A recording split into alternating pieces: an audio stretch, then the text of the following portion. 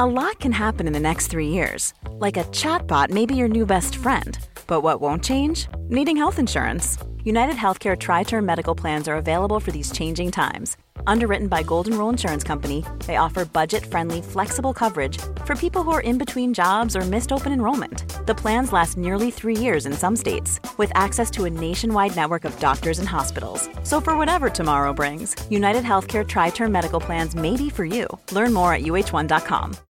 Since 2013, Bombas has donated over 100 million socks, underwear, and T-shirts to those facing homelessness. If we counted those on air, this ad would last over 1,157 days. But if we counted the time it takes to make a donation possible, it would take just a few clicks. Because every time you make a purchase, Bombas donates an item to someone who needs it.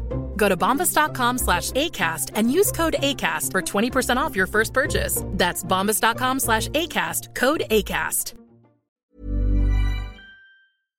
The Square Ball Podcast. This podcast is brought to you by Levi Solicitors. You can get 10% discount on your legal fees at levisolicitors.co.uk/the square ball. I'm Dan Moylan. Hello. Michael Normanson's here as well. Hello. So's Moscow White. Daniel Chapman. Hello. We'll be talking Wolves in just a sec. We'll be talking about Wolves in just a second, which we did last night on the Match Ball. And TSB Plus subscribers get early access to the Match Ball straight after the game. The same for every episode of the Match Ball. You can get all our podcasts ad-free in one feed, including the Extra Ball, our Championship Manager podcast, and the new Extra Ball spin-off, in which we've broken off our regular mailbag feature into a show of its own, so you get a bit more bang for your buck. And it's not all about podcasts. You get full digital access to every magazine that we've ever done. You can read all our articles, charting our journey from Batesonomics all the way through to the Premier League. You also get discounts on future merch and magazine specials too. Loads to get your teeth into. Head to thesquareball.net/plus. Well, here we are again, talking probably, 12, 13 hours since we last parted ways after the Wolves defeat. Any more to add to what we had on the Match Ball then? Some highlights, lowlights, in-between lights? It does basically feel like I've watched the game, gone asleep, and now I've woken up and I have to talk about it again. Things we didn't talk about, Stuart Dallas. I said he was good, but I completely neglected to talk about him playing directly against Traore, who I think when we saw him coming on, we were all a bit like, oh, shit. We're scared of physical presences. And then Dallas just brushed him aside a few times. It was glorious. And just to make you aware, in tribute to Traore, and it being fresh in the mind and all that, I have made sure I've been baby oiled up now by a team of people before we started work today. Have you swapped your thighs for your arms as well? Yes, I have. I'm not sure which player it was, actually. I noticed when the Wolves players were coming out on the pitch yesterday, one of them did a weird thing where he got his water bottle and put a little dab of water on each thigh, which I can't think gives any sort of benefit, but it's obviously some weird little superstition thing that one of them's got going on. When did you last have damp thighs? When did they... Oh, no, never mind. No, I'm intrigued where that was going. I was going to say, when did the steam room in Armley burn down? Is that some sort of confession or... I don't know. Just let's just move on. I think we should, for everybody's sake. Yes, let's. The damp-thighed arsonist of Armley. The only upside to the end of that conversation is that you went for damp-thighed and not moist-thighed. Stuart Dallas described it as a game of fine margins. Do you think that's a fair reflection? I'm a bit more annoyed today that we didn't get something from it. Last night I wasn't too fussed. I was kind of in that mode of thinking, well, early days, we still played all right. Let's not worry. But this morning I thought, it'd be nice to have a point though, wouldn't it? Because I think a draw would have been a fair result. I watched most of it back again this morning. So for my last few hours, it's been watch the game, watch a load of Wolves fans talking about it, go to sleep, wake up, watch the game, write about it, talk about it. I'm sick of Wolves. But what I noticed about that second half and the kind of accepted idea that Wolves were much better in the second half and much better than us and probably deserved to take the game on the strength of that. When they scored, it looked like their kind of post-halftime buzz when Nuno Santos's halftime team talk must have been... Nuno Santos? Yeah, our old third-choice goalkeeper from 1998. It was him, just checking. He turned up, he came in, he took over because the first half was that bad that Nuno Santo couldn't be allowed to carry on. So he came in and he told them, attack Leeds, which is basically what they did. It was like they suddenly remembered that they could go forward. And Santos said after the game that he went for those diagonal balls over the top to kind of get past Click and Phillips in midfield, and that's what upended Struijk in the end. But all that had kind of come to nothing. And for the few minutes before they actually scored, we were back in their half, and it was looking a lot more like the first half again, only for a bit. But there was, because of the way Wolves had kind of not really done much in the first half, you could look, without knowing how the game finishes, or maybe it helps to know how the game finishes, you could look at that period between their first good spell after half-time and then this little bit before they scored where you could see Leeds were just going to take charge of the match again for the rest of it. And if it hadn't just bounced in off of Calvin's head, it could have been very different, because after they did score, again, they didn't do anything. We just stuck all our attackers on and tried to equalise, and Stuart Dallas sorted out all their counter-attacks. So it's a bit annoying that we did kind of surf out their resurgence, and then Struijk slips, Calvin's big head on it, 1-0. Do you think it should have been a penalty in that first half with that touch on Costa? It was a bit of a weak one, bit of a light touch, but what do you reckon? I don't want to see those ever given as penalties, but they seem to always be now, in which case I want it. It's a bit like the red card at the end that we were talking about with Jimenez, that you don't want to see players sent off for just little kick-outs and stuff like that. But yes, in this case, we do. And same with this penalty. I think there was a challenge just before that Costa, it had that element of, you could go down and try and win a penalty, and he didn't. And then the second one came in, and so I think he thought, well, fuck it, if they're just going to keep trying to keep me, I will have a penalty then. Penalty, please, referee. I'll have the second one, thank you. And the referee, I don't know if it was, because there was definitely contact, wasn't there? I mean, I think Costa does initiate the contact. It's one of those where the attacker runs into the defender on purpose, but they are seemingly always given now, which is bullshit. But aren't they always seen as intelligent attacking play? While he's bought one there, hasn't he? He's done very well to get that out of the defender. Depends if it's one of our brave English lads or a dirty, cheating foreigner. I think it depends on whether it's clever or filthy. Let's take a slightly deeper dive then on one or two of the performances that we witnessed last night. How do you think Struijk was? Because you mentioned him there in that little slip that he had against Jimenez. It didn't really cost us, did it? Because they managed to send him across goal. But what did you think of his performance overall? I think he's good. I'm pleased with him. We've no right to expect him to be any better than he is so far. He's not perfect by any stretch, but he's very, very comfortable on the ball, which I think is, in the way we play, is as important as the actual defending stuff. Yeah, I think he's a good player. I'm very happy with Pascal Struijk. It'll be interesting to see how he ends up, because we do have Cooper, Llorente, Koch. So whether he's going to be... I was thinking as I was watching it that you could imagine him kind of getting a £10 million move to like West Ham or something like that and doing averagely well for them. Alternatively, he could turn out to be, he's the best defender for him since Baresi, and he's ours. But I'm never worried about him coming in the team. Cooper, apparently he was very distressed in the warm-up about not being able to play, and was took some kind of persuading to give it up. But sorry, Cooper, but I wasn't asked. I was perfectly happy after seeing the Liverpool game that Struijk would be able to come in and do well, and I kind of have that feeling. I'd like to see him play more often. Also, I mean, he's a handsome chap as well, all that hair. Do we know how bad his injury is yet? No. Bielsa said he didn't have any information about it. Bielsa was quite interesting after the game last night. Lots of very short answers. Didn't really feel there was much much worth talking about. And then there's a great bit on, I think it must be the international feed that LUTV have put up from his post-match press, where he's standing on the pitch with his translator. And he's asked this very long, rambling question about the usage of VAR and how VAR is used we saw it used for an offside. And what do you think about the influence of VAR in this game? And Bielsa gives his answer, and it's translated as basically an explanation of what VAR is. It is a resource that the referees can use in order to make better decisions. But to be fair to the interviewer, he's not having it. He does say to him, do you think that's a good thing or a bad thing? But Bielsa, obviously, and if you've ever looked at anything he's ever said on this, he basically says, if the referees find it useful, it is good.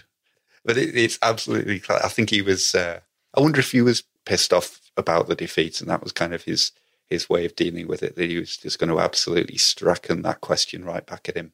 Nuno Santos, our third choice keeper from back in the day, though, he had words to say about VAR, didn't he? Saying, I used the phrase fine margins, again, like Stewie Dallas, mentioned that it can go both ways, but nobody likes celebrating and then coming back. But I mean, this is a debate probably for a separate day, but it got the decision right, didn't it? I mean, we said on the match ball last night that you had that fear that there's going to be some sort of Leeds voodoo involved, but, it was ultimately the right decision.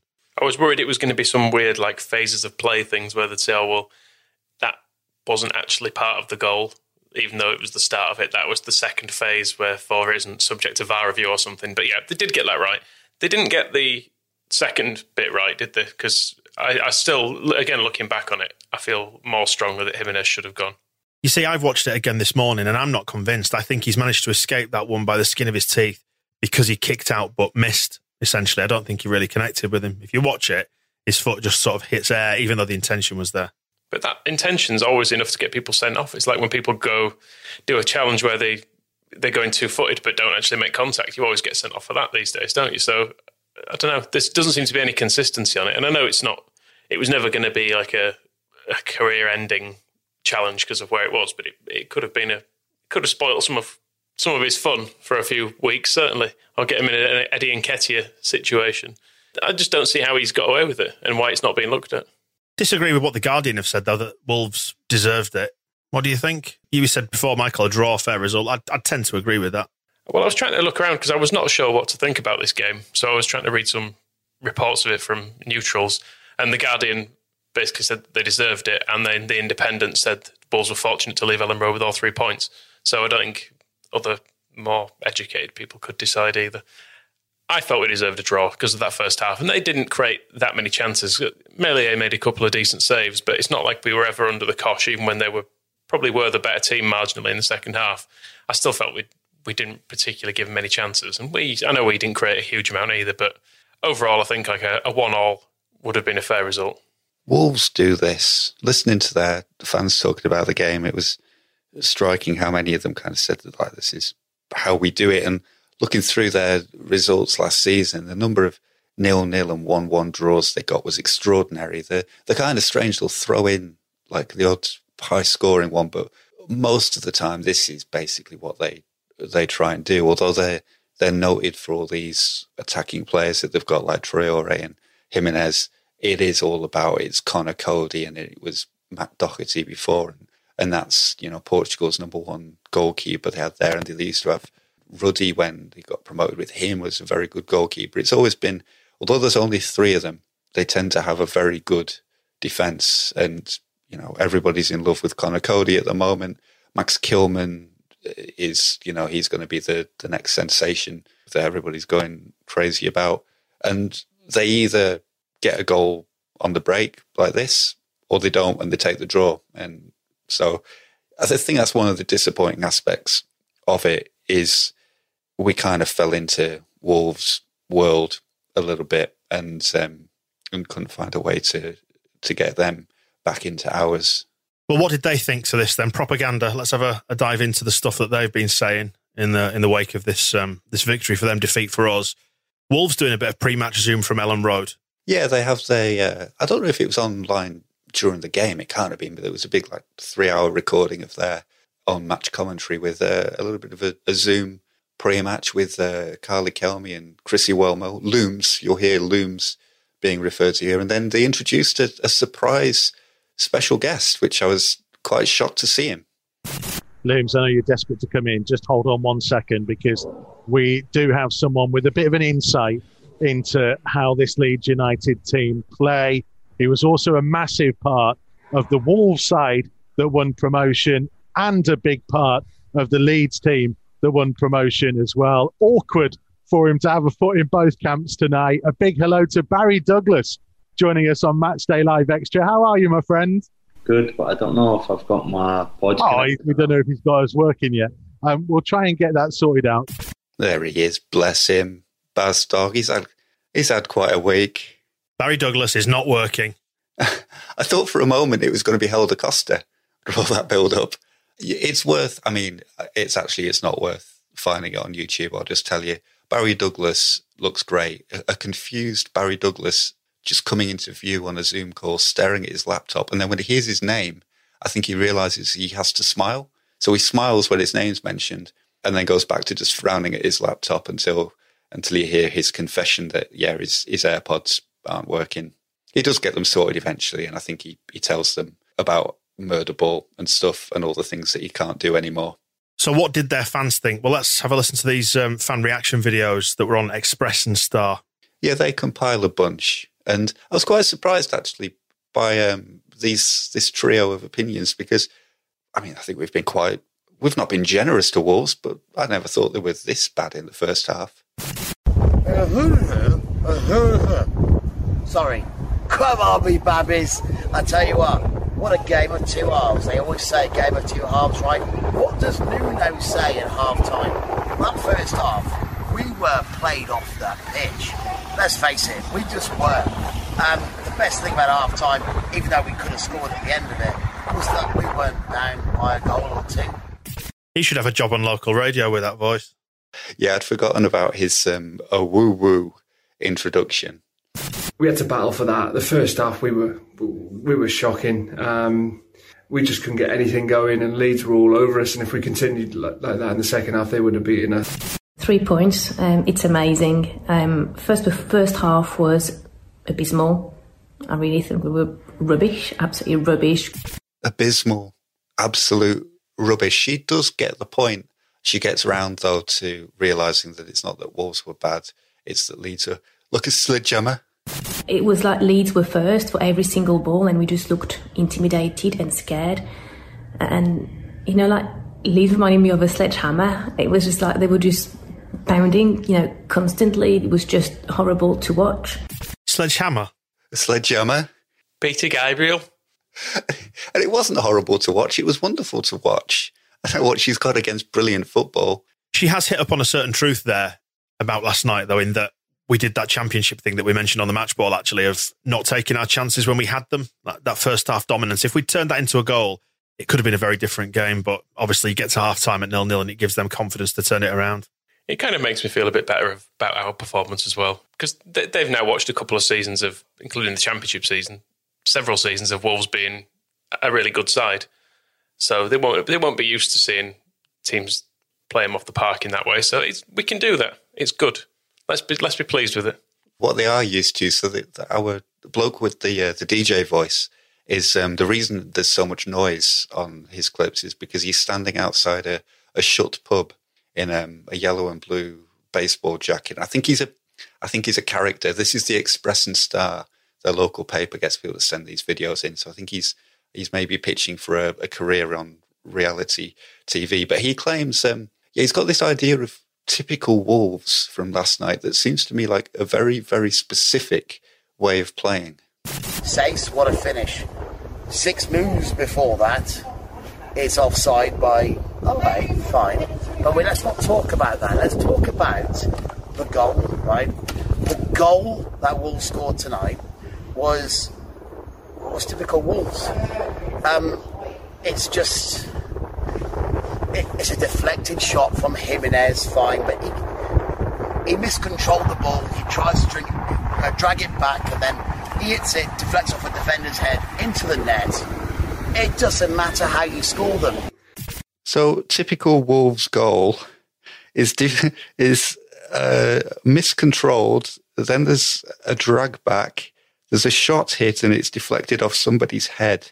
And this may be why they're quite a low-scoring team, despite having so many attacking players, is because I keep calling him Santos. Santo is telling them constantly, if you don't score like that, it just doesn't count. We want a typical Wolves goal here, and we'll settle for nothing less. It's like we're sometimes accused of walking it in. They're accused of trying to recreate this, and it's very difficult. And if they don't have a player around with a top knot like Calvin Phillips, then how are they supposed to do this? How have they stayed in this division for so long if that's what they do? I don't know.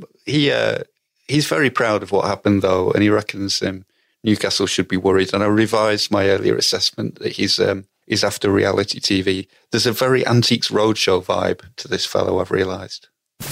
Newcastle, you're next. And I tell you what, Wolverhampton Wanderers, you did us proud tonight.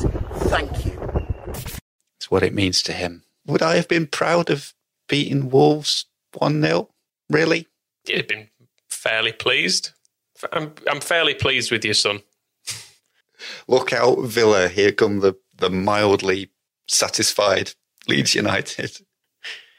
I found my own clip for this as well because I was trying to find... I was actually looking for highlights of the game, and instead I've come across a YouTube kid who I think I have heard of called Thogden.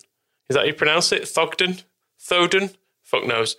It looks like Thogden anyway. But it's basically him watching telly with his dad and filming it, and 400,000 people subscribe to it. And Raul has gone down. Something's happened here. Bielsa's complaining, says he's time wasting. And something's happened. Someone's given someone a bit of a knock. Raul Jimenez is on the floor. Bielsa is saying to his players, stay out of his way. He's holding his face. And what has happened? We don't know what's happened here. The referee's gone over. Really don't. The referee's smiling. Let's have a look. Oh, he's kicked him in the balls there. Not on purpose. Not on purpose. He kicked Koch in the balls. No. That's overblown. Raul is overdoing that. Adama Traore is kicking off. Conor Cody holds him back. Bielsa's saying, get out of the way. Leave it to the referee. That's just something and nothing. Raul is lying down trying to waste time. There was nothing there. That was an absolutely nothing situation. Sunday League football, I'm sorry, I can't. Can you see anything? Honestly, Dad, look at Koch, he gets kicked to the balls. No, he's trying to get out of the way. There's absolutely... No, I'm saying Jimenez kicks him in the balls. Yeah, yes, you're right. And it's horrible to... that pain is horrible. Honestly, if anything, Raul could get a red card for that, for kicking Koch right in the mummy-daddy Instead, button. he's thinking, well, let's waste some time. I tell you what, if they VAR'd that, Raul kicks his opponent right between the legs. And then goes down to make it look like something else and also waste time. So, I'm sorry, if the referee looks at that, he sends Jimenez off. I'm not even joking. That was reckless. He literally right went in the mummy-daddy button. Mate, that was shocking. Do you know what? You see, I was looking at a foul on Jimenez. I was saying to you the other thing, and you weren't singing it first. No, I wasn't. I was like, bloody hell, that is such a low blow. Why would you do that? You should never do that. It's a dick move. Yeah. Hey, lads, if you can get 400,000 YouTube subscribers, why the fuck are we doing this? Honestly, if you can get 400,000 for doing that, this is a waste of time. Let's just knock it on the head. I enjoyed it. There's so many nice bits in it where he's going, no, son, you're a fool, and the teenage lad trying to emphasise the fact he now has descended testicles is like, oh, that hurts as well, doesn't it, when you get kicked in the balls? Yeah, I know about that. And then the way his dad realises, and then finally the use of, well, how do you two feel about the phrase "mummy daddy button"? He was determined to get that joke in, wasn't he? He did it twice to make sure that it got heard. I mean, that's a lad and his dad, isn't it? If I was around their house with the game on and they were going on like that, I would have left. I'd have just have walked out. I don't think they would have noticed either. I'd have just have got up and gone home, not sitting there listening to fucking that all night. How would you feel if you were sat next to your own dad and he started talking about his mummy and daddy button? There's an absolute must-read on The Athletic this week as Phil Hay has spoken to Cesc Pod as part of Black History Month. And Cesc was a former footballer but went on to become Leeds United's community officer and did huge amounts of work to engage within the city of Leeds and move us forward as a fan base away from the very worst of the 1980s. It's a really good reminder, a really good read, a reminder of where we've come from. Looking forward to picking Phil's brains on that one on the Phil Hay Show podcast later on this week. You can read all of Phil's coverage on Leeds United on The Athletic, plus all the other football and sport coverage on there from around the world. And right now you can get The Athletic for £1 a month. Details at theathletic.co.uk/the square ball. It's theathletic.co.uk/the square ball. I know transfers were talked about to death during the window, and it was a bit of an after-party vibe to the domestic window dragging on for another week after all the excitement of the international window. But we are done and dusted, and we'll speak about Barry Douglas in just a minute or two. We didn't add the midfielder from the Championship, but I'm fine with that. I don't know about you, I'm fine with it. I mean, I don't think I'd ever have grown to love Todd Cantwell in the same way that I clearly fell for Rodrigo de Paul. We didn't need either of those, Sibley from the child from Derby either. We'd have been buying them for the sake of it. Let's just stick with what we've got. It's fine. And I'm happy with everything else we've done. So I can't actually remember being ever more happy after a transfer window. Certainly not for 20 years anyway. Let's see if you still feel that way when Matthews Klich goes down with a season-ending injury and Todd Cantwell is scoring dozens of goals for Norwich City. I didn't want Cantwell either. I wanted Rodrigo de Paul. That's mainly because I thought his dog looked nice. But we've done very well. We were kind of joking about it last night on the Matchball podcast that it was kind of entertaining watching Leeds be exactly the same, but with much more expensive players. But I think it bodes well for the future, but it will also mean the flip side of this, that we're probably not going to spend loads of money in the next transfer window. That was kind of what the vibe from the club was, that we're going to get ourselves to the level that we can stay in the Premier League. But unless something is really necessary, you're not going to be getting £30 million footballers every 6 months. And that's a shame. I'm already annoyed about the January window and why we haven't bought any players this good again. Become proper Premier League football fans. Just insist that at least £200 million is spent every single window. We'll need another number 10 in January. Rodrigo just not done it, so we'll just have to spend even more on a better one. Or Chelsea fans, as they're otherwise known, is that correct? Or Frank Lampard, actually, specifically just Frank Lampard. And I mean, Scum are absolutely prime for this, aren't they? They seem to think that since Ferguson left, they've been operating on an absolute shoestring, whereas actually they've just spent a fortune on players who they then make a lot worse. Did make this point on the Phil Hayes show, I think it was last week, that you wonder if Leeds do find themselves in a nice, healthy position come January and a player does become available for midfield, that they might push the button on something as a long-term move, maybe one for second half of the season, looking ahead to the following season. You know, if we look like we're likely to stay up. If we get involved in a bun fight, I can't see it, though. Just get Rodrigo de Paul. I mean, he could be available. That does seem to be the tactic, isn't it? That they've got all this data on players and then they watch to see which ones become available. That's the Rafinha situation where Orta and Bielsa both knew everything about him but didn't think he was available. And then when he was, it meant they could just wave the money at Ron and piss off most of southwest France in one fell swoop. And a little bit like the Tyler Roberts in January and Adam Forshaw in January, if there's a player there that can be got and will be good for a long time, I'm sure we'll find the money from somewhere. We'll go and rattle some San Franciscans until they hand over the dollars. But I'm happy with what we've got. I think Klich, there was our early chance about 6 minutes last night when Klich off the ball made this brilliant diagonal run into the penalty area, and then that's what set up the one that Bamford aimed at the corner flag. Just was a reminder that, yeah, Klich's totally good. The only downside about Klich is I think he's gone the wrong side of 30 now, hasn't he? So we'll have to replace him before he gets to Pablo Hernandez's condition. You mentioned there that Rennes is in southwest France. It's not. It's in northwest Brittany.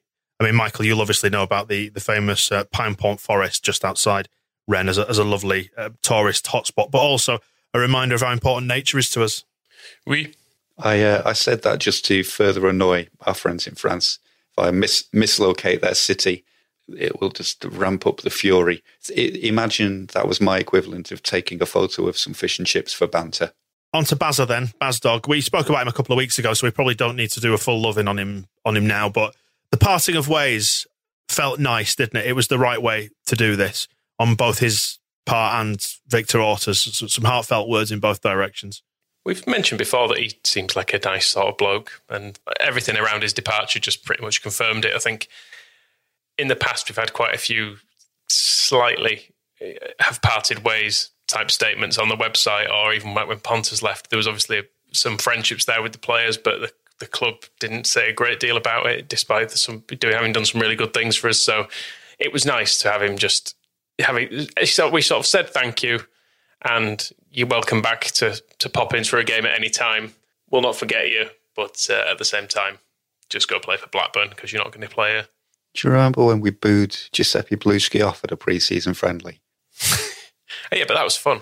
I know, but it does feel like things have changed. It was interesting that Victor framed his open letter in terms of him being the first permanent member of the promotion-winning side to leave. And I suppose that is quite a significant fact and does speak to his status. He was it's been part of 2 title-winning teams, both of which have then rejected him.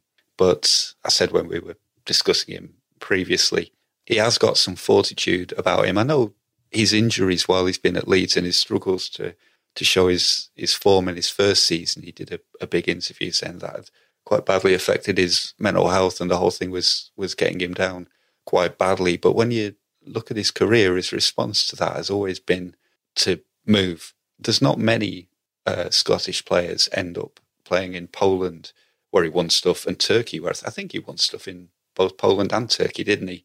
And then you come back to the Championship and win 2 titles with 2 different clubs. So he's not been afraid to make big moves to go somewhere that feels like is the right place to be. And if it don't work out, he tries something else. And as he approaches life and football, so he also approaches fashion. And it's the generosity of social media means that no matter who he plays for, we will be able to see his rig outs as he roams the streets of fucking Blackburn in his designer frocks. Interesting how he chose Blackburn, because geographically it was quite close to Leeds, and you wonder if maybe he's in that group of people who think, do you know what? I won't mind hanging around here. There's some nice countryside, nice part of the world, some decent schools, with one eye on the future in that regard. Well, he seems very settled, doesn't he, with his family? And I think has he got another on the way, I think? So there's no reason to leave Leeds, ever. Let that be a lesson to all players. They are all going to end up like that, though, aren't they? I think Ayling, Dallas, Cooper, obviously, is another expatriate Scotsman who's managed to make his home in Yorkshire.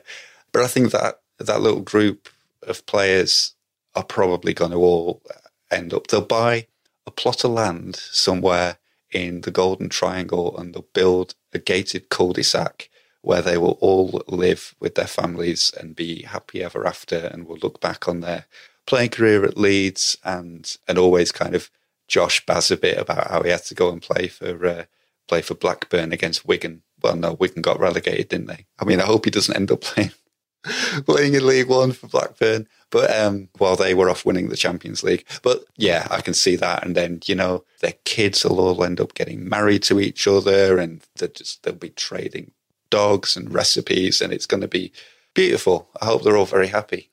I don't think it'll be any relaxation. I think they'll struggle to come to terms with life after Bielsa, and Stuart Dallas will make them work in a farm or something, doing like 18-hour days, just graft.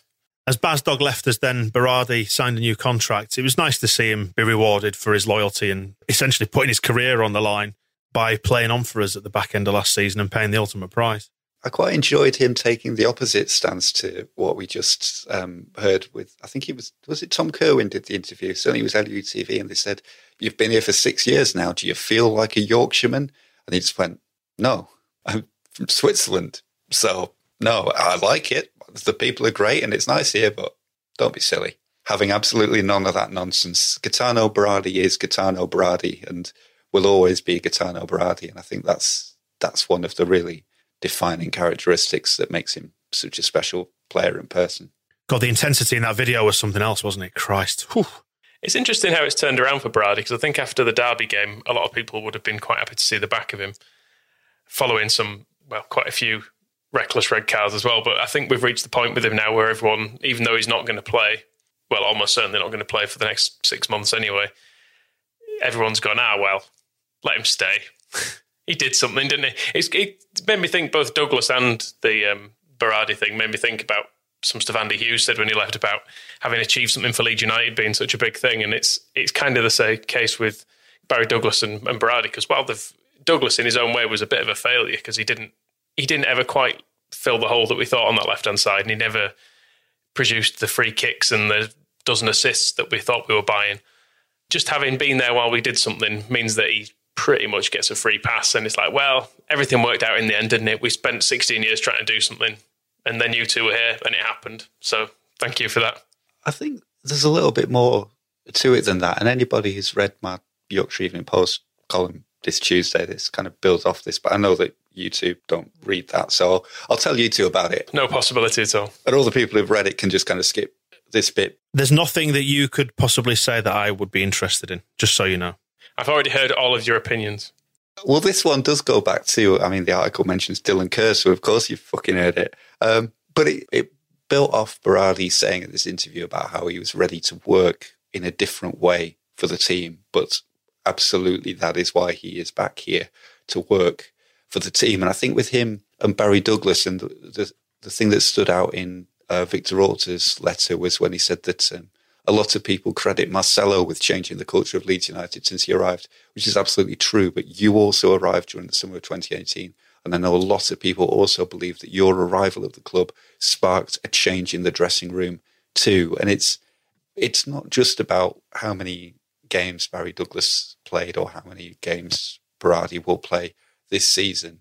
Douglas was there, all the training sessions, doing the work, telling people how to be professional footballers at Leeds United and setting the tone and setting the tempo and setting the standards in a way that Giuseppe Beluschi, for example, was never capable of. And that's really important, and maybe even more important in the kind of the weird way that social dynamics work in a football club. If you're reserve left back, and you can choose whichever reserve left back you want, whether it's Douglas or Berardi, is behaving that way and is kind of acting as if he is the most responsible, ready, prepared, hard-working member of the team, then nobody on the team has any excuse for slacking off. And I think that's where Berardi's kind of difference. It's a shame that the red card in the Derby playoff match spoiled so much of his development and kind of got in the way of his progression and the way he matured, because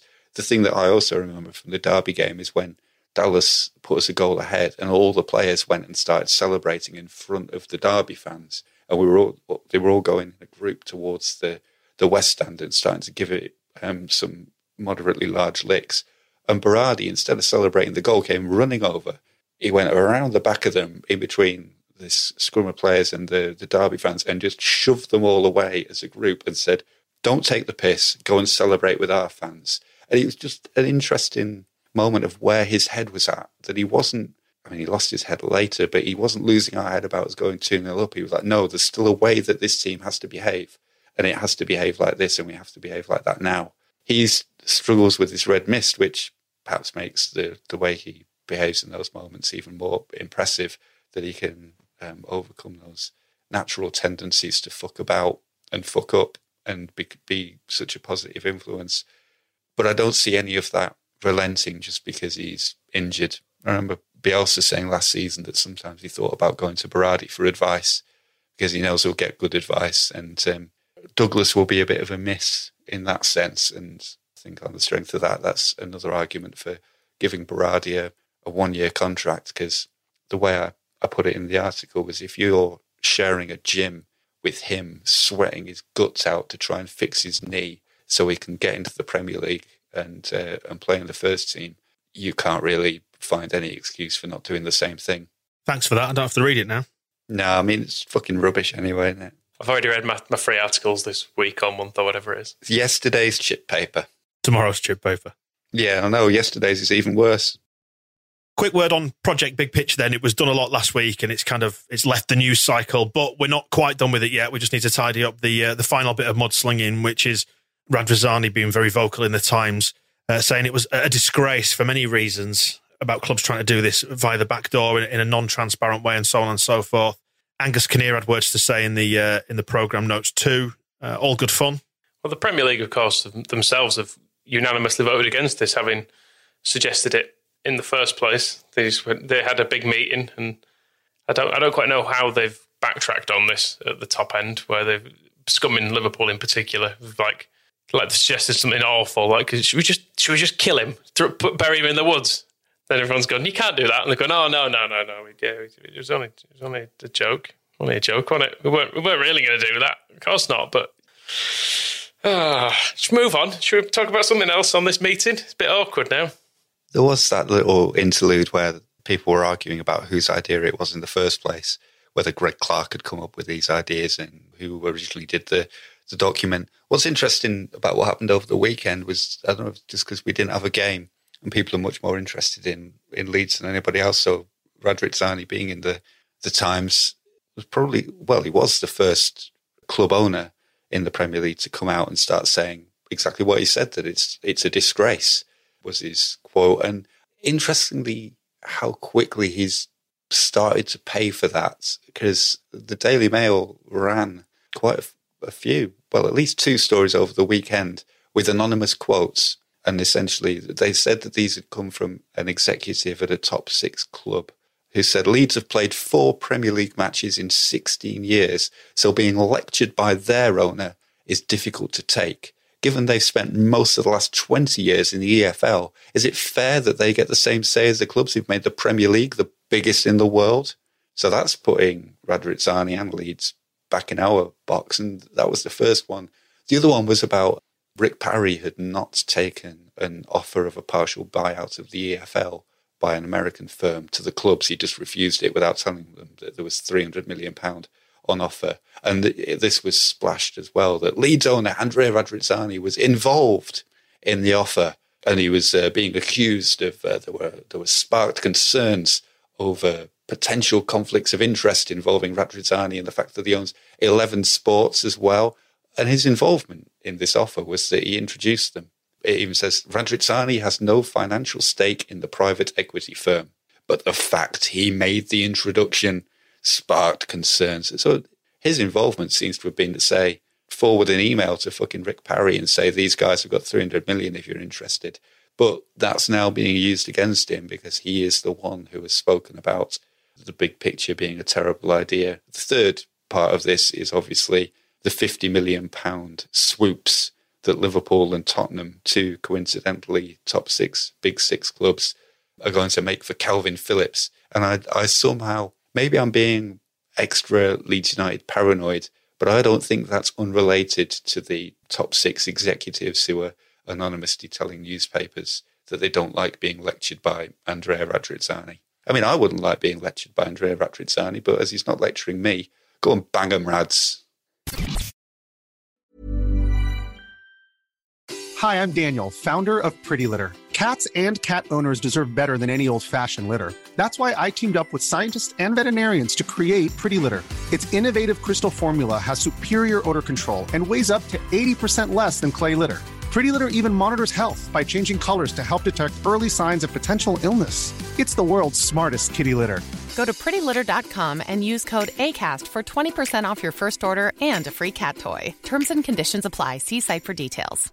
Quality sleep is essential. That's why the Sleep Number Smart Bed is designed for your ever-evolving sleep needs. Need a bed that's firmer or softer on either side? Helps you sleep at a comfortable temperature? Sleep Number Smart Beds let you individualize your comfort, so you sleep better together. J.D. Power ranks Sleep Number number 1 in customer satisfaction with mattresses purchased in-store. And now, save 50% on the Sleep Number Limited Edition Smart Bed for a limited time. For J.D. Power 2023 award information, visit jdpower.com/awards. Only at a Sleep Number store or sleepnumber.com. Life is full of awesome what-ifs, and some not so much, like unexpected medical costs. That's why United Healthcare provides Health Protector Guard fixed indemnity insurance plans to supplement your primary plan and help manage out-of-pocket costs. Learn more at uh1.com.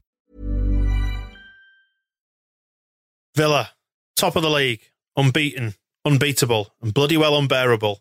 They are second, though, aren't they? I keep thinking of them as top of the league, but I think it's important to stress that they're not. They would be, though, if they played 5 games, because they're never going to lose again. I know, that's why we need to take this moment while they're second and really just relish it. This is the truth before we descend into madness. It's quite annoying how good they've got, isn't it? Well, I mean, have they got good? I'm not sure. But it's annoying how they keep winning. I suppose you'd have to say, reluctantly, that beating Liverpool 7-2 is quite good. Fluke. Yeah, okay. But it can happen. You can catch a team on a bad day off for whatever reason. Your tactics happen to work. So absolutely all credit to them for that. But prior to that, you've got them beating an out-of-form Sheffield United and an absolutely terrible Fulham side in the early part of the season. So you would expect an established Premier League side, as they would presumably consider themselves now, to do that. I mean, the Leicester result, very, very good result. But again, did they have the full run of that game? What I'm saying is they're not unbeatable. And I think we're perfectly capable of going there on Friday and giving them a very, very stern test. I actually fancy us to win this one on Friday. If you take the the Liverpool game, we scored 3 against them and they had the proper goalkeeper. Whereas against Aston Villa, they just stuck some chump that they found outside the stadium in goal. So I think that made a big difference. If that goalkeeper had played against us, I think we also would have won 7-2. Probably actually 7.5-2, because we're better than Aston Villa. So they shouldn't get too happy about things. I am a bit annoyed by the fact Jack Grealish is maybe better than I gave him credit for. I've seen him a bit recently and he's doing a bit more standing up. And when he's doing the standing up stuff, he can play football quite well, which I think we sometimes missed in the Championship because he was so preoccupied with winning free kicks that he didn't actually have a chance to do anything else. Whereas when I've seen him this year, he's still goes down a lot, but he also seems interested in playing football, which is not what I like. So I don't know if we need to kick him more or less to sort of stifle him, but my instinct is we should kick him more. They're in good form. Absolute credit to them. And yeah, credit to Grealish for seemingly evolving his game from that. That diving around stuff is the thing that marked him down as really, really annoying, because he is better than that. Let's not give them credit. I don't mind acknowledging that they're in good form and also acknowledging that perhaps Jack Grealish is good. I don't think we should give them credit for it. All right, I'll tell you what, they've bought Ollie Watkins now, so maybe that has taken some of the cheating burden away from Grealish. Is that all right? Oh, yeah, I'm happy to talk factually about these things. I just don't want to sort of bake them a cake. And Ross Barkley, I'm sure, has been relieved to find he's turned up there on loan and they don't have Michael Brown and David Norris in the team, who he was having to try and displace before he can get a game. I mean, you've got to remember as well the spectre of John Terry that hangs around this club, which is why there is Chelsea loanees there and all the noxious characteristics that go along with what used to be a perfectly adequate and respectable football team with some quite nice kits. But I think really since the days of the League Cup final in 1996 and John Gregory's hair colour, it's just been a relentless decline to the sad charade that I see now at the top of the Premier League. No time for David O'Leary's Aston Villa? Again, referring to something I wrote, but I was looking at them.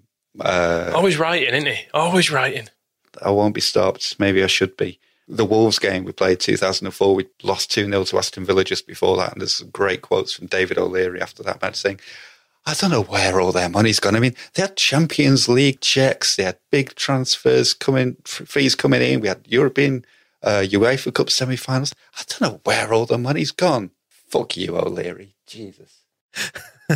How do you think this one's going to pan out then? Is it dependent on whether Cooper plays? Does Pablo come back in? And if so, who do we put him in for? Because Rodrigo seems to be doing good bits at the minute. I think he won't change the team, is my instinct. Maybe I guess if Cooper's fit, I guess he'll be back in, but I would have my doubts if whether or not he's been injured and then clearly he was too injured to play yesterday. I don't know. It feels like putting him in on Friday with zero medical expertise. It feels like he probably can't be fit if he's already been injured twice in the last week.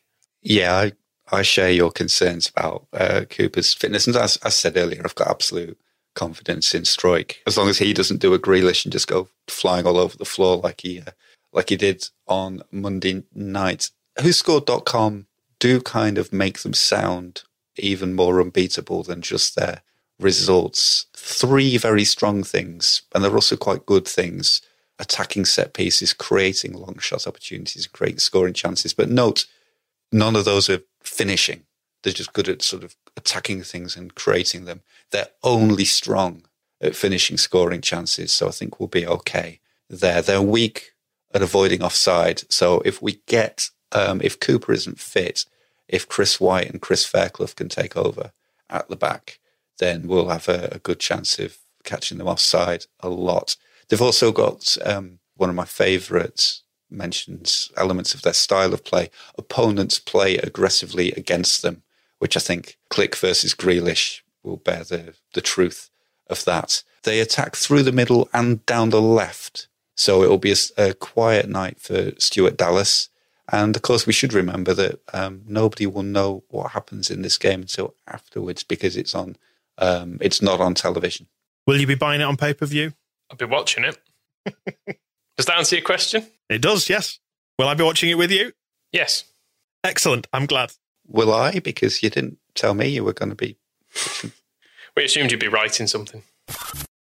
What's wrong with the Premier League? Plenty's bloody wrong with the Premier League, as we've seen from Project Big Picture. But if you want to put 3 blokes in charge of fixing it, forget Rick Parry, John Henry and the Glazers. It's us. We're going to sort this out for you. We've already made it miles better by just being in it, but let's get it sorted once and for all.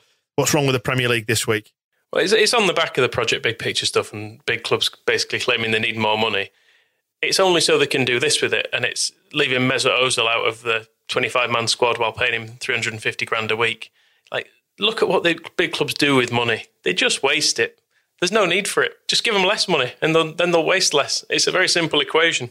But the money, and not that I begrudge football has been paid a lot, because it's like one of the few professions where people can earn a load of money on a vaguely meritocratic basis. But like Mesut Ozil didn't need 350 grand a week. Arsenal didn't need to pay him it. They paid him an £8 million bonus or something in September. I couldn't even work out what it was for. I think it was just for being there a while. Make everyone poorer. Well, they made Gunnersaurus poorer, didn't they? And actually, Mesut Ozil was the guy who stepped in to save Gunnersaurus' job. So it's not all bad. I mean, that was nice of him. But I feel like this isn't good for Mesut Ozil either, because he's not so old. He could be finding another club now, but because he's paid so much, he doesn't feel he can. And I think it would be better if he was just kicked out of Arsenal and played for us. I think he'd do all right for us. Well, I mean, we've already got Pablo Hernandez for the crazy-eyed staring business. And he's probably a better playmaker as well, Pablo. You are right, though.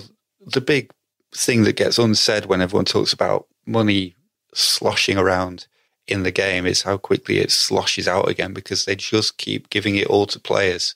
And so much of the game's problems could be solved by just not giving all the money to players and their agents. And it's the agents who sort this out. And there is a point where it just becomes pointless. I mean, Mesut Ozil can't possibly need, if he didn't get £350,000 next week, he'd probably be all right. He'd get through it. He'd get to Sunday, probably on the interest from the 8 million quid he got stuck in his bank account in September. And there must come a time when you're looking at this money that you have and think, I think I'll give it to a dinosaur. And he has given it to a dinosaur. Maybe we are setting about trying to fix this, Moscow, and you've hit upon a good point here that if you do get left out of the 25-man squad and you don't get transferred out, maybe it should become, this is how we fix the Premier League. They put a rule in place where you have to become one of the mascots at that particular club. Doesn't matter how much you get, it'd be a great leveller, puts the money to at least some use. So we've got Gunnersaurus has had his job saved at Arsenal. Maybe Mesut Ozil, now he's saved his job, could become his sidekick in that way, like Scrappy-Doo did for Scooby-Doo. Scrappy-Doo made Scooby-Doo worse though, didn't he?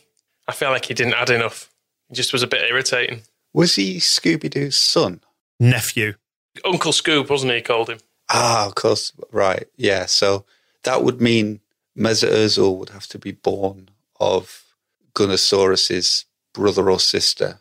So first we've got to find a sibling dinosaur and a mate for it. How do dinosaurs have sex? Ask Neil Warnock. We've got love for Levi Solicitors for supporting us again on the Square Ball podcast this season, because there are times in your life when you need a bit of legal assistance. So when that time does come, please give Levi's a call. They're a Leeds company and they're Leeds fans like us, completely transparent with their fees, so you always know what you're paying. So, moving house, for example, requires conveyancing. Levi's do that. So many of us haven't got a will, and they're very important. So get yours sorted ASAP with Levi's. And as a listener to this show, you get a 10% discount on your legal fees. Get in touch via levisolicitors.co.uk/the square ball. Final bit of the show now then, heroes and villains, the good and the bad across the last 7 days. We divide this up into 2 bits.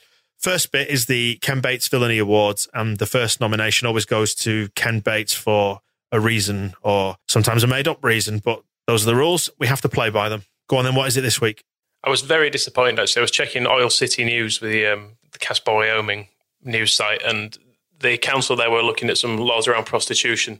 Sadly, Councillor Ken Bates didn't have anything to say about it, which was a bit of a shame. So I had to go to Leeds United Ken Bates, look back to September 2011 when there were some protests just kind of starting against him, and he wasn't happy, obviously, because he said, inarticulate, short-sighted morons whose actions could wreck the club. It's of course a message of a man's song. I was to get a bit of my patch, and I thought it out myself. Has Wyoming Ken not got a stake in the upcoming election? Maybe that's coming around soon, or is he keeping quiet as a as a means of staying out of trouble? I've not seen it. Well, we're kicked off his Facebook page, aren't we? He's a freedom lover, so I think he probably is a Republican by his nature, but he doesn't seem to be affiliated to anyone in Wyoming, so I don't know. I don't know exactly how all the elections work, whether he's up, like his seat is up or anything like that. Maybe an expert in US election, Minutai, a Russian perhaps, can tell us what the details are in Casper. Well, we could bring Shane Lowry in on this, because he's been over there, hasn't he, Shane Lowry? And he's a massive Trump supporter, according to his social postings. He's been giving out advice on who people should vote for. He has, yeah. He's supporting Trump and currently earning his money in Saudi Arabia. So his choice of leaders are dubious, we'll just say. And that's the time he spent at Millwall has clearly influenced him. Does he recommend voting for somebody who can mark the fucking back post? Right, on to others then. Gabby Agbonlahor, we mentioned on the match ball, talking about Leeds being a myth. Maybe all the pundits will get out of Bielsa's. And instead of the word art, he's put A.E. Could be ache. Could be that. No surprises for finding out. He was on TalkSport this morning, and this is very much their modus operandi, isn't it? Whack the hornet's nest with a broom and then stand back. It's so fucking tedious. He doesn't even really do it with any craft, doesn't Agbonlahor either. It's very much a paint by numbers, wind people up thing. I'm not sure why he's on the radio or Twitter. I know you can't stop people being on Twitter, but if I could, I would. Well, it's that cycle. He goes on the radio and they say, you tweeted something. And then he goes on Twitter where people are saying, we heard you say something on the radio. And he just makes some money off it. And it keeps him, I suppose. It's the downside of not paying footballers enough. Maybe Arsenal could sign him and give him the Ozil treatment. Leave him out of the squad, just train in the reserves. Put it in his contracts. He's got like a kind of a non-disclosure clause about anything. He cannot speak. And give Gabriel Agbonlahor Mesut Ozil wages. I'm starting the campaign now. I mean, he was on 50 grand a week in the Championship, was Agbonlahor, so he should have put some to one side, you would think. Worth every penny. Was he in the same team as Ross McCormack? Possibly did cross over, actually, yeah. Probably got some strong financial advice from always careful with the money, the Scottish, aren't they? And sometimes you meet an exception that proves the rule. We've got the clip of him on TalkSport, but I say we elect not to play it. Don't want to hear it. Yeah, it's fine. It's just an idiot dribbling. Gareth Southgate has got to have a nomination because he's ruined Calvin. Speaking of idiots dribbling. Yeah, he was fine before you sent him away. He's come back and I thought he wasn't his best yesterday. So there's only one person who can blame. Well, I suppose we can blame Southgate and Grealish. Do you reckon Southgate was at Ellen Road trying to learn about tactics? Didn't know what was going on. Why are there not more right-backs on the pitch? Mind you, I suppose we had Dallas and Ayling, who were arguably both right-backs, so that would have pleased him somewhat. I think he was just thinking constantly, slow it down, lads. Slow it down. Get the tempo down. Slower. Play slower. Who else do you want to give a nomination to? Michael Appleton, who is the Lincoln manager, for those that don't know. This is on behalf of Robbie Gotts. Robbie, unused substitute Gotts. No matter where he goes, he just cannot get off that bloody bench, can he? Are they in League One, Lincoln? I think they are. Anyway, Robbie Gotts, bench, didn't come on. I want to nominate David Coote, the referee from the Wolves game. He was also the VAR ref for the Merseyside derby. So, I mean, I'm not asked about what happens to Liverpool, but if you're not good at your job... I thought it went well. It needs to be flagged. Yes, he did all right, didn't he? I don't know, something about his face, I don't know, has annoyed me. It's just his face. I quite like his face. He looks sort of hapless in a way that I think a referee should. Will you go off and start your Coote fan club and give me another nomination? Well, Jimenez for kicking Cogg's cock, or trying to at least. That wasn't nice, was it? And that's related to David Coote's haplessness, that he didn't get sent off for that. I would also... It was Michael's Bet Noir last night, but looking at it this morning, ended up on Wolves' website. They did a kind of a 5 things we learned from the game last night feature. I thought I'd have a look to see if there was anything interesting. There wasn't. But so their Portugal kit that they're wearing, they were hyping that up as its first run out. And as I was saying to Michael last night, I can't remember if that was on the broadcast or not, that it's deliberate. They don't accidentally, it's not like they suddenly woke up one morning, oh shit, we're dressed as Portugal. They are dressed as Portugal. They are properly dressing as Portugal. And there was a reference in this it making all their Portuguese players feel much more at home. And it reminded me, Leeds did this, Leeds City, in, I think it was 1910. Certainly, well, I mean, it was in the very short years that Leeds City were available. We kept signing loads of Irish players. It was Frank Scott Walford was the manager who he just used to go over to Ireland, watch some matches and come back with a bunch for cheap. And we started a season to make them all feel at home. We wore all green kits and even changed the corner flags. And this is the days when you had flags on the halfway line to green as well, and had a big special everything's green celebration. And I don't know if any of the Irish players in question, they probably weren't paid enough in 1910 to be able to protest to their manager and say, not everything in Ireland is actually green. Not the Jolly Green Giant probably hadn't been invented then. It's not us. It's not us. There's other colours as well. I thought everything was in black and white back in 1910. The green was just a rumour. Yeah, that Wolves kit, though, you're right. The one thing that really irked me was the green sponsors on a red shirt, which, again, we flagged it up on the match ball. But won't somebody think about the colourblind people? Portuguese aren't colourblind, ever. It's a fact. How will the good people, the good colourblind people of Wolverhampton know where to, I presume it's a betting sponsor, where to bet? Any more nominations then? Just Thogden's dad for talking about daddy's button and mummy's buttonhole in front of his son. Thogden, do you know where you came from? Stop it, daddy. I say it's a button. It's more like a press stud. And daddy's this side and mummy's this side. And when they went to go together, I'll show you the pictures. One moment, Thogden. Let me just have a rummage through my Polaroids. Jimenez, daddy, Jimenez. There's a podcast, isn't it? Or a YouTube video.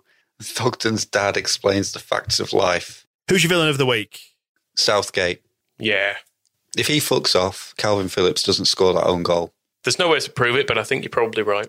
The Andy Hughes Hero Award then, for somebody who's done far better for us this week. Candidates, please. Stuart Dallas, mentioned at the start, but turns out he doesn't need all the show muscles. He's the world's strongest man in a very slight frame. Did you see the way he just eased Traore off the ball? What a waste of time going to the gym. No need for it. We got to remember Stuart Dallas, before he signed for Brentford, he was a builder's labourer, wasn't he? So he's got that Vinnie Jones hod carrier in his locker. Functional strength, I believe they call it. Not the show muscles. He just looked at Traore and he just saw another carton of bricks. Another, now ex-Leeds player, but still technically ours, Barry Douglas. That was all very amicable. We celebrated it earlier on in the show. Very nice. Mummy and Daddy still love each other, but we've grown apart and it's time we lived in separate houses. But we love you all the same. Fucking, it's hitting Thogden from all angles, isn't it? But I thought... Well, I'll leave you the photos. And a nod, please, for Berardi for his actions that we flagged up earlier on, side before self, and Jenny Alioski. Yes, he had a good international break. He's a hero in any North Macedonian's eyes. They were a goal down to Georgia. They were down to 10 men. It's stoppage time, and they get a penalty.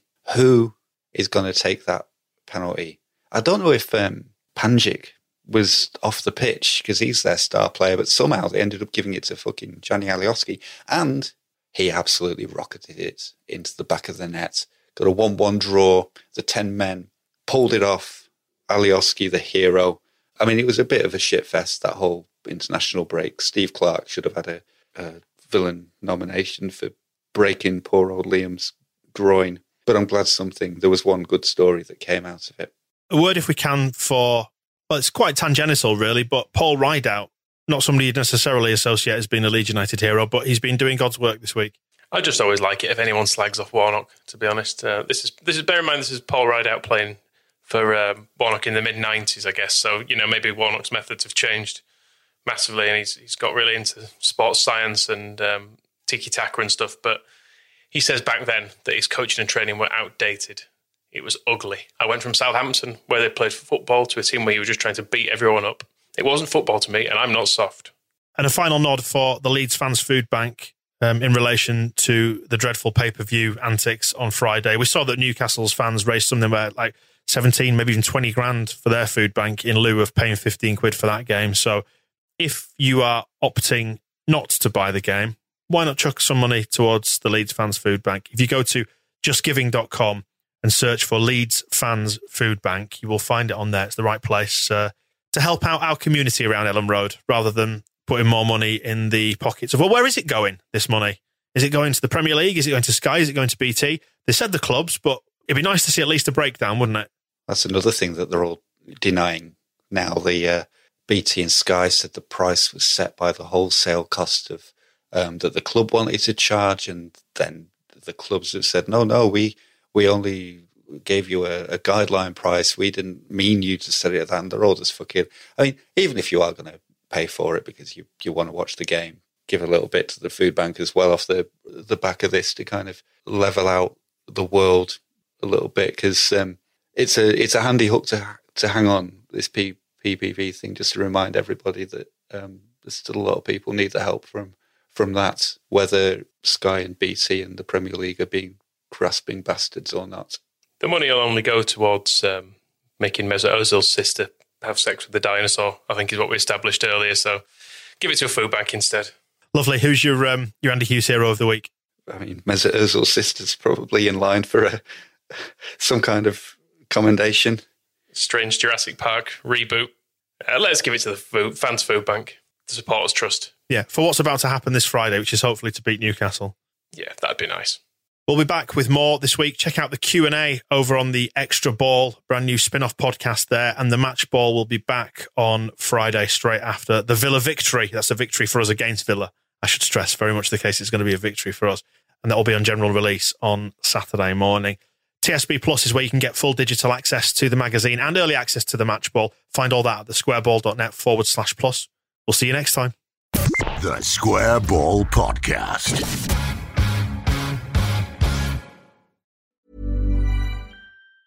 Hey, folks, I'm Mark Maron from the WTF Podcast, and this episode is brought to you by Kleenex Ultra Soft Tissues, your ally to help tackle your allergy symptoms this season. I love the change of seasons, but nobody loves pollen and all those other things floating in the air that make you sneeze during this nice weather. Kleenex Ultra Soft Tissues are hypoallergenic and allergist approved, so fight back against watery eyes and runny noses without worrying about irritating your skin. For this allergy season, grab Kleenex and face allergies head on.